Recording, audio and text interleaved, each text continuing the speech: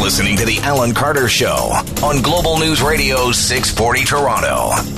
Good Tuesday afternoon to you. Tasha Carradine here, sitting in for Alan Carter. It's a lovely muggy day in Toronto, and belated Happy Canada Day.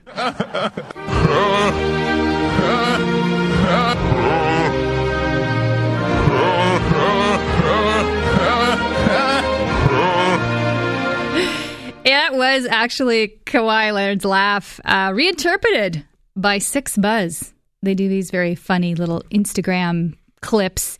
And that sounds, you know what, Dusty, that sounds like someone who's had a few too many on Canada Day, actually. Kawhi after celebrating. Maybe a Kawhi. How did you celebrate?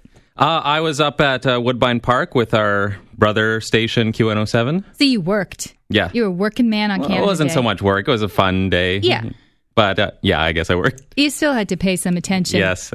Rebecca, did you chill out on Canada Day, or were you toiling away too? I love that. It was a fun day. I'm a fun guy. I was not toiling so much. We drove in from Pennsylvania, and then we were here in time. You drove from Pennsylvania? Yeah, just for Canada Day, because I am that loyal. Why were you in Pennsylvania to begin with? Girls' Weekend. Okay, it's a long way to go for Girls' Weekend. What? Pennsylvania for girls? I'm not sure what you would do there exactly. I would dump my children with my mom. That's what I did. That's an excellent thing to do. Okay, I hear you. Well, a lot of people, I think a lot of people this weekend, well, some of them were at a loss of what to do, but we'll get to that in a sec. Other people were lining up, of course, because there was free admission at major attractions. The province mixed it up this year and decided to cancel the Queen's Park festivities. Instead, the first 500 people at major attractions got in for free, not surprising. The lines were around the block. Of course, all the news crews went out because there was nothing else going on either, to video this and show people waiting for their free tickets at the ROM or the AGO or what have you. But there was still some activity at Queen's Park because the Liberals did not take this line down. In fact, Mitzi Hunter decided to have a party for the people, kind of ripping off Doug Ford's line there, actually. She did this on the lawn at Queen's Park with some free ice cream and all sorts of things, and, of course, a dose of outrage. We're celebrating Canada's 152nd birthday today, and Queen's Park grounds needs to be open for the people, and that's what we've done. The people. Okay, first of all, it's the 152nd. This is not a big thing. 150th, that was the excuse that we had to go to Ottawa and brave the crazy crowds because it was the 150th. You make a big deal. 152, I mean, you should still recognize our birthday, but it's not as big a deal. But the real reason, of course, she's outraged is because Doug Ford decided to not spend $400,000. That's a lot of money for a Canada Day celebration at Queen's Park. Now, I've never been to it, but apparently people were not going as much as before. The crowds were thinning, so he decided to scrap that in favor of the free admission, which was $80,000. So he figured that was a savings. And in fact, he decided to call in. He called in this morning. There's obviously not too much going on right now in Toronto. He called in to Kelly Contreras' show because this topic came up there. And here's what he had to say about, Mitzi Hunter's reaction and the idea of canceling it in general. Spending the taxpayers' money a lot wiser. Rather than spending $400,000 for 5,000 people, we can get 5,000 people around the province to go into these attractions that they might otherwise not be able to afford. Well, there you go. So he's not taking this line down either. Now, of course, Mitzi Hunter, this might not be the end of the story for her because apparently she may have violated the Elections Act now. This party that she had was, first of all, it was kind of sparsely attended. There was some video. There were really not a lot of people who were actually turned out for this thing. But she did get free ice cream to be donated. Now, apparently the Liberal caucus was putting on the party. And Global News was told that Liberal caucus was doing this. It was an opportunity for families to come down and enjoy the front lawn. But the problem with that is that this could be construed as an election expense. And now a spokesperson for Ford's office, Larissa Whaler, said that Ms. Hunter knew full well advertisements were misleading her supporters. And despite her claims, it's safe to say she wasn't even granted permission to use the grounds for her partisan purposes, as that is against Queen's Park rules. Now, they didn't evict her because that would have been a scene. Imagine the spectacle there, evicting someone from Queen's Park for Canada Day. no one took any action, but action might be taken. Whaler continued and said, in terms of allegations she broke the Election Finance Act, we'll leave that up to the chief electoral officer to determine how, if at all, that could impact her leadership bid. Dun, dun, dun. Now you know the real reason probably that there was a party at Queen's Park that Mitzi Hunter threw. It's not out of the simple goodness of her heart. It's the goodness of the Liberal heart here and her potential aspirations, because we know the Liberals will need a permanent leader at some point in the not too distant future, and that race will heat up. And when it does, Mitzi Hunter will probably be front and center, throwing a lot of parties for people trying to become leader. Now, some other political news today. A bunch of polls are out. And even in the dog days of summer, people are polling. And the Liberals, surprisingly, nationally, are gaining ground. I say this surprisingly because they had a really, really bad first 6 months. I mean, from the issue of Jody Wilson-Raybould and Jane Philpott quitting over the SNC-Lavalin affair to the complete collapse of our relationship with China, Justin Trudeau misspeaking at events and, insulting First Nations protesters. I mean, you name it. And then, of course, he approved Trans Mountain, which was the smart thing to do, but alienated his entire environmental constituency in the process. So where's he gaining these votes? Well, you might be surprised, actually. Appears he's gaining them right here in Ontario. Yes. The polling company that did this, I've never heard of them before, Dart Maru. They did this poll for the Sun post-media chain. And their Voice of Canada poll still puts the PCs in first place nationally with 37%. Trudeau's jumped 8 points to 32%. But in Ontario, they say the gateway to a minority or majority government rests in the 905. And they say this group of voters is showing no firm allegiance to any party, but oscillating between the Liberals and the Conservatives. This is where all the eyes are going to be. And apparently Trudeau has gained ground here. They say this is likely due to a withering advertising blitz linking, guess who, Doug Ford to Mr. Scheer. He'd say yes to tax cuts for the richest Canadians. And big business? He'd say yes to their tax cuts too. Following Doug Ford with conservative healthcare cuts? Hell yes. I see. Yeah, that played during the playoffs. You might have seen that ad out there quite a bit with, Scheer's head bobbing back and forth, implying he's not his own man and saying that there are other forces at work here, including Doug Ford. And that could explain why in the poll they found in Ontario, support for the Liberals actually increased. And they're polling pretty well compared to the Conservatives. So this is something that Scheer is going to have to contend with. There's been a lot of talk about this, but these are the first numbers showing that there actually may be a link between the two of them. And, this is going to be a problem, of course, going forward. Doug Ford has prorogued the legislature, which was kind of him, actually. The Tories should thank him for that one because, of course, the election is October 21st federally, and the Queen's Park doesn't come back before the election. So that way, any official trouble will stay away.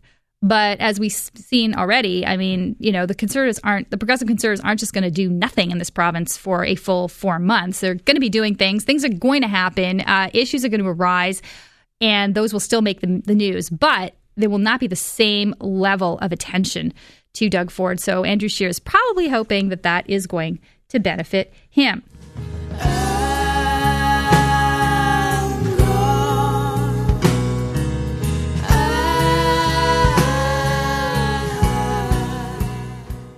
DVP closure. Everyone's talking about it today, but I will say this.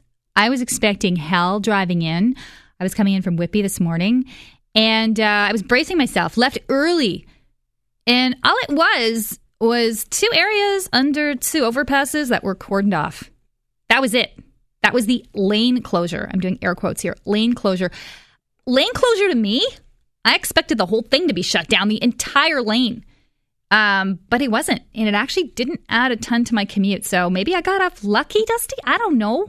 I mean, you take a GO train. What do you care, right? Yeah, no, I used to take the GO bus, and I've heard that the area where they're also constructing on the other side, coming southbound from Aurora, right. I heard that there's going to be a bunch of areas around there that are also, they're shutting down the bus lane, so that's probably going to be bad come September.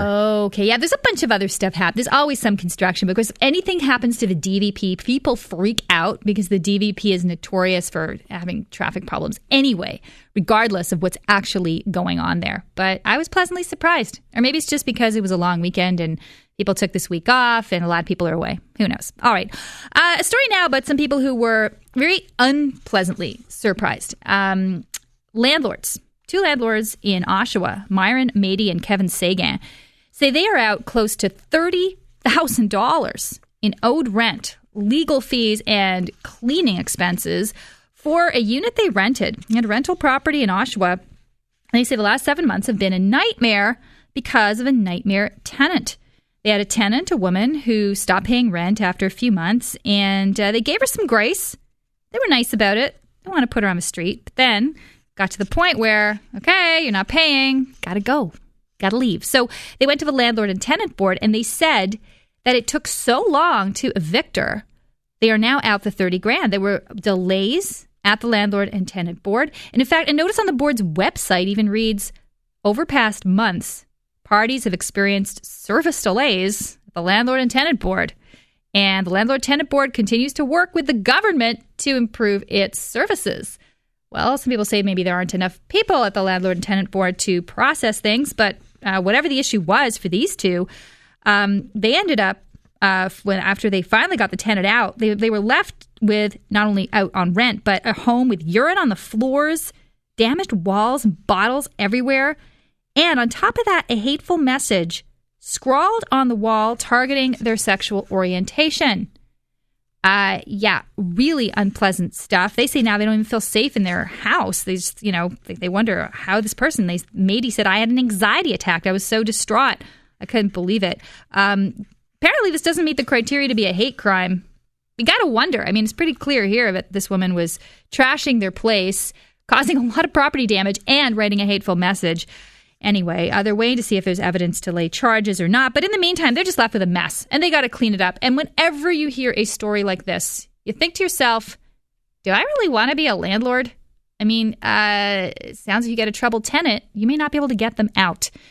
To get the lowdown on that, we're now joined by Doug Levitt from HLD Lawyers. He does landlord-tenant representation, knows a thing or two about this subject. Hi, Doug.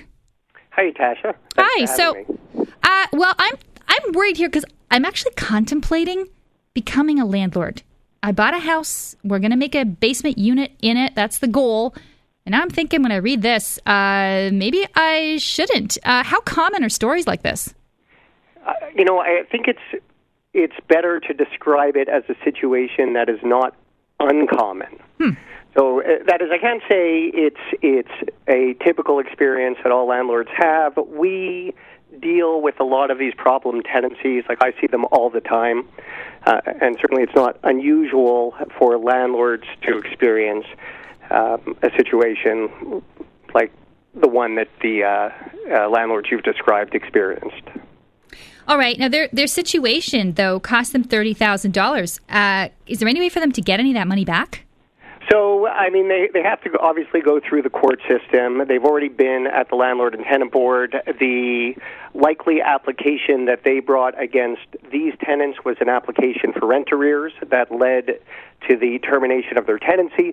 They would have also got an award for the rent arrears that was owed to them. They may have also applied to the board for the damages that were caused to the rental unit, i.e. the terrible language that was painted on the walls and whatever, the urine on the floor. They may have gotten an award for that as well.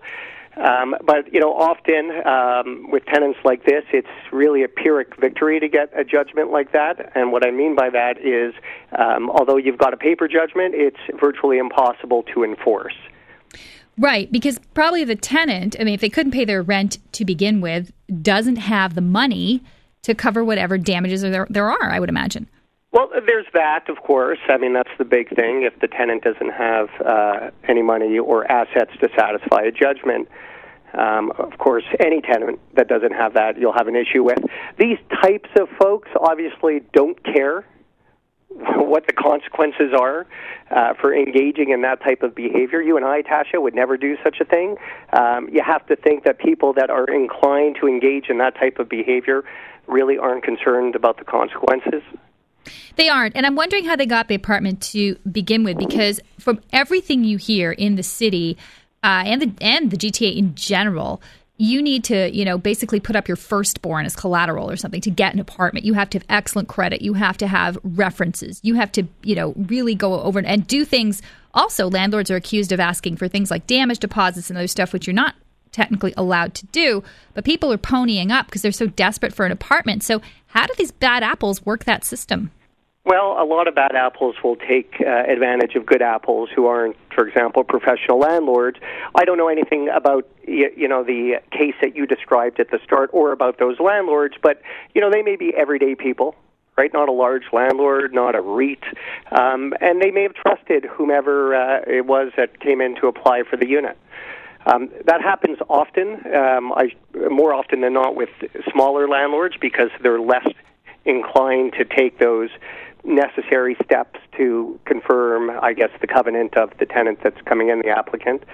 That's probably what happened. Another thing that happens from time to time is that, again, small landlords will engage someone to do the vetting for them, and, whether it's a real estate agent or whomever, and they may have engaged someone who just didn't do a good job. Now, that's upsetting, because my next question was, how do you avoid this? And I was thinking perhaps getting a real estate agent, getting a professional management company or whatever might be the solution to avoid these people. I mean, what do you advise for a small landlord like these people to do to not have a tenant like this, to properly screen their tenants?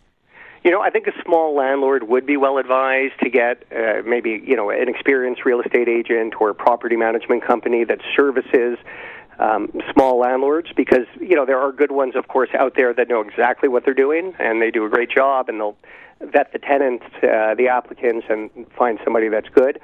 If not, I think the landlords themselves need to, put pen to paper and think about a proper process and protocol, which would include, of course, checking references, among other things.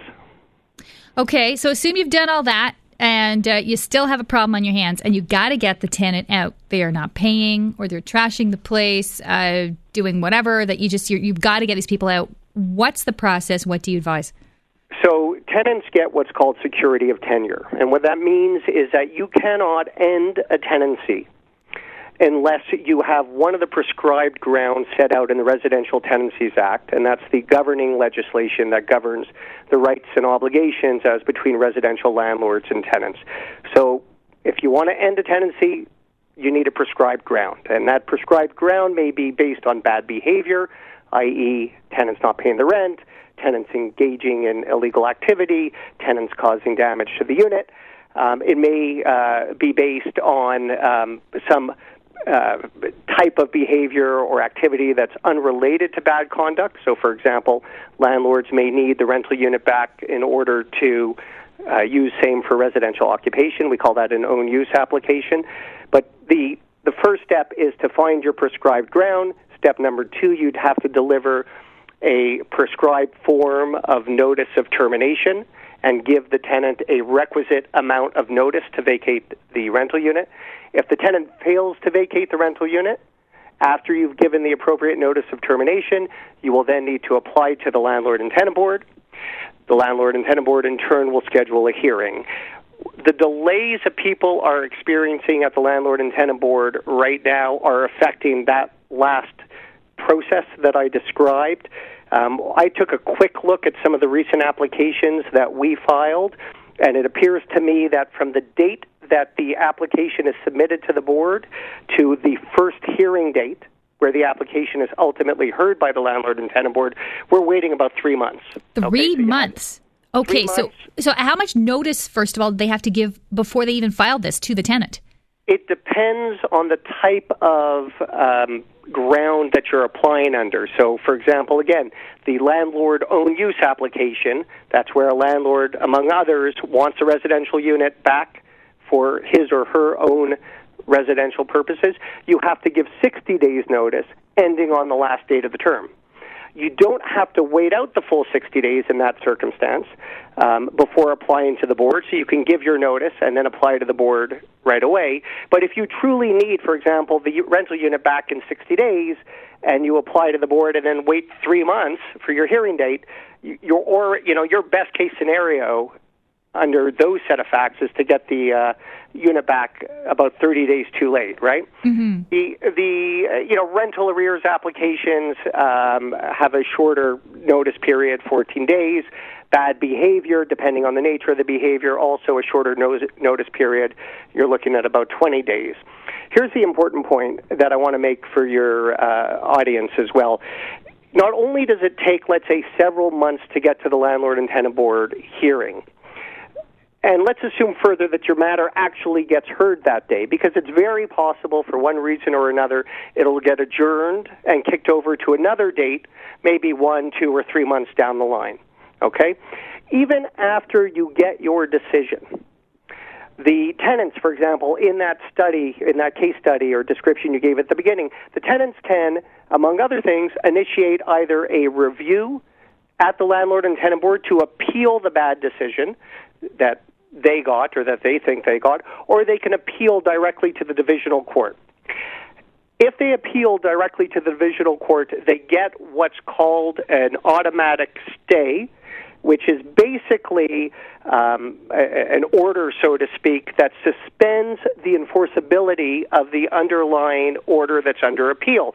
So in the case that you gave, if you went all the way to the Landlord and Tenant Board and you finally got your order terminating the tenancy of the tenants, and those tenants owe you $30,000, right, as a result of their non-payment of rent, if those tenants then went ahead and appealed to the divisional court, they would get a stay of the underlying termination order, the eviction order, which means the landlord wouldn't be able to enforce it, and they would be able to continue to reside in the unit, presumably rent-free, until the appeal that the tenants initiated was disposed of. Wow. And that, at a minimum, will cause delays, whether the tenants have a viable appeal or not. Right? That sounds to me like they should have some kind of process to do a quick decision as to whether there's a viable appeal. But, that's a whole other issue of reform. I got to say, Doug, you made some amazing points, and now I can see why a lot of people are turning their units into Airbnb. Okay, I want to thank you very much. Doug Levitt is with HLD Lawyers, represents landlords and tenants, giving us the lowdown here on eviction and how hard it can be when you have that problem tenant. Thanks so much for your time today, Doug. Thanks, Tasha. Take care. Never talk to strangers, only friends that you know. And if a stranger talks to you, remember to shout no. Be safe, be safe. I believe we need to have an outreach and a dialogue. So I hope that signals to them in good faith that I am a partner in education and I seek an outcome that will be good for students. I would argue good for educators themselves. Those are the words of Stephen Lecce. He is, of course, the new education minister after the shuffle that took place last week. Doug Ford shuffling his cabinet. And he's a young guy, 32 years old. He's in charge of arguably one of the two biggest ministries, maybe the three: transportation, healthcare, education. Big ministries in this province, charged with a lot of change. Education is undergoing a big change in this province. We know that, everything from sex ed to math. And is he the guy to do it? Some people are questioning this, and I'm not too sure about this line, but, we'll talk it out here. He's a private school guy, and what does he know about public school education? Okay. Maybe we could learn a thing or two from private schools, though, I would counter. But nonetheless, who is he? What's he going to do? And how do we expect him to act in this portfolio? Someone who's been delving into that is Chris Rishowie. She is Queen's Park Bureau for the Toronto Star. She's on the line with us now. Hi, Chris. Hi there. Hi. So, okay, you've done an extensive piece today on Stephen Lecce. And some people are wondering, is he willing to consider a different school of thought? No pun intended. What do you mean by that? Well, that's certainly what students and teacher unions and school boards are wondering, if some of the controversial changes that the government has put into place. So that would be bigger classes, fewer teachers, 4 mandatory online classes in high school in order to graduate, if he's willing to take another look at those, because they've been the most controversial of the reforms that the government has brought in.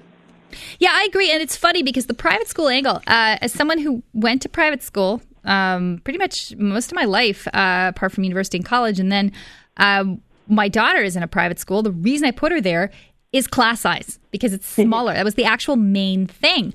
And I feel the government's on the wrong track with this in terms of increasing class size. Do you think that in a way his background in that, private sphere might be an advantage in talking to him, saying, hey, you benefited probably from a small class size, give it to all students? Well, I did ask him about his private school background, and his response is that he's, totally committed to public education. He's totally committed to the 4 different systems. I think the thing about class size, the bigger classes, is it kind of came out of left field because the government held these huge consultations. They had 72,000 people partake in them, and they came back with a proposal to increase class sizes by an average of 1 student from grades 4 to 8, and then go from 22 to 28 an average in high school, which means classes are actually much bigger. And everybody was kind of shaking their heads thinking, where did they come up with this? Nobody knows anybody who actually wanted bigger classes. Yeah, I wonder where it came out, too, because it seems to me that it's a position that will automatically be unpopular for a government that considers itself of the people, populist. I mean, it doesn't seem to make sense to me that they would go in that direction, because I can't think of a parent who would say, yeah, great, let's make the class sizes bigger. What are the other things? Sorry, go ahead. I was just going to say, the thing is, too, it's a 4-year plan, so it's shedding more jobs each year over 4 years. So you think around the time of re-election, there's going to be a lot fewer teachers. So it's kind of politically risky for them as well. Right. Now, in terms of the relationship with the teachers union, though, there I can see where the government is coming from, and only from a tactical point of view. I don't think that you should be going out of your way to basically piss off a union just for political gain. But I can see the government here, Ford's thinking, going, okay, most of my voters probably don't love unions. And, dumping on people who have really great pensions and job security versus the average person who's probably does not have those things could politically be a win for him. How much do you think politics plays into the way education's being reformed? Well, certainly for these kind of things, I mean, in the past you have seen governments go after teachers for political gain. And I think in general, while, there might be some controversy over unions themselves, people generally like their teachers and, their kids' teachers, their schools. So it is, again, sort of a risky way to look at things. Okay, one of the other things you mentioned is this online piece. And again, that probably would mean fewer teachers needed if kids are doing online learning. And that kind of seems like a back and forth on that one, because at the same time, a lot of teachers say, bring technology into the classroom. We want more tech. But when it comes to replacing themselves with a tech, they're not on board. Tell us about their reaction to that. And if parents are reacting to the idea their kids are going to learn from, an AI somewhere too. So there aren't a lot of details on this plan, which is one thing that has frustrated some people. And the fact that it's going to be 4 mandatory online courses. So I wrote a story on this a while ago. I couldn't find any other jurisdiction that had 4 mandatory. There were some states in the U.S. that had 1. There were some states where they recommended 1, but nobody has 4. And I think the question is, these classes will be able to go up to an average of 35 students. Will there be a teacher in the school to support them? Nobody seems to know. What kind of courses will they be? Because presumably they can't be things like art or tech, so it would have to be more sort of the basic courses, like maybe a math or geography and things like that. And how do families feel about their kids learning those courses online? The Ontario Student Trustees Association has just wrapped up a huge survey on this. And while they wouldn't give me the results, they said very clearly they're leaning one way, and I'm going to assume that they don't like it because in the past students have said they don't want these mandatory courses. Okay. Now, Lecce said he's going to be consulting.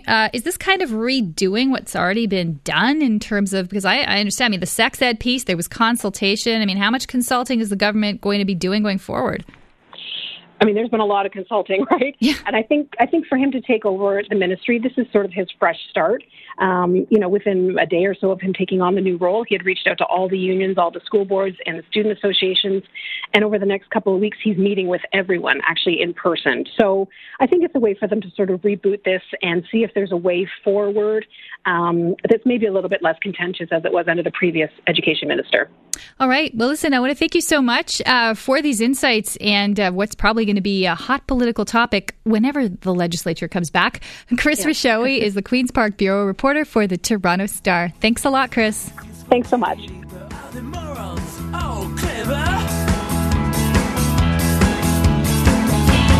Plastic heroes. Plastic. Give a chance to the future. Don't become another imposter. Wake up, they will make you be another substance-free hero. There's a great future in plastics. Famous last words from The Graduate. And at the time, there was a great future in plastics back in the 60s. The era of the disposable everything was upon us. The TV dinner, the plastic cutlery, plastic straws, the bendy straw. I'm not sure when that was invented, Dusty. Actually, it was invented for a child who couldn't drink out of a regular straw. It was actually supposed to be a helpful thing. But the bendy straw led a whole other era of straws. You know, people became straw obsessed. So plastics everywhere, 6-pack rings, you name it, anything you can make out of plastic, like people will do it, especially even vehicles, because things are lighter, things are more convenient. And convenience has a price, and that price is building up in landfills, building up in the ocean, building up everywhere that we look, it seems. We're inundated with rivers of plastic. So people are starting to say no. No more plastic. KFC is the latest one on this one. They announced today a new series of sustainability and environmental commitments, they say, to curb the use of plastic.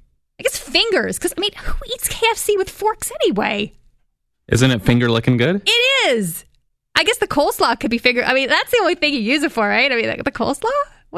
You don't need plastic forks at a KFC. It's kind of superfluous.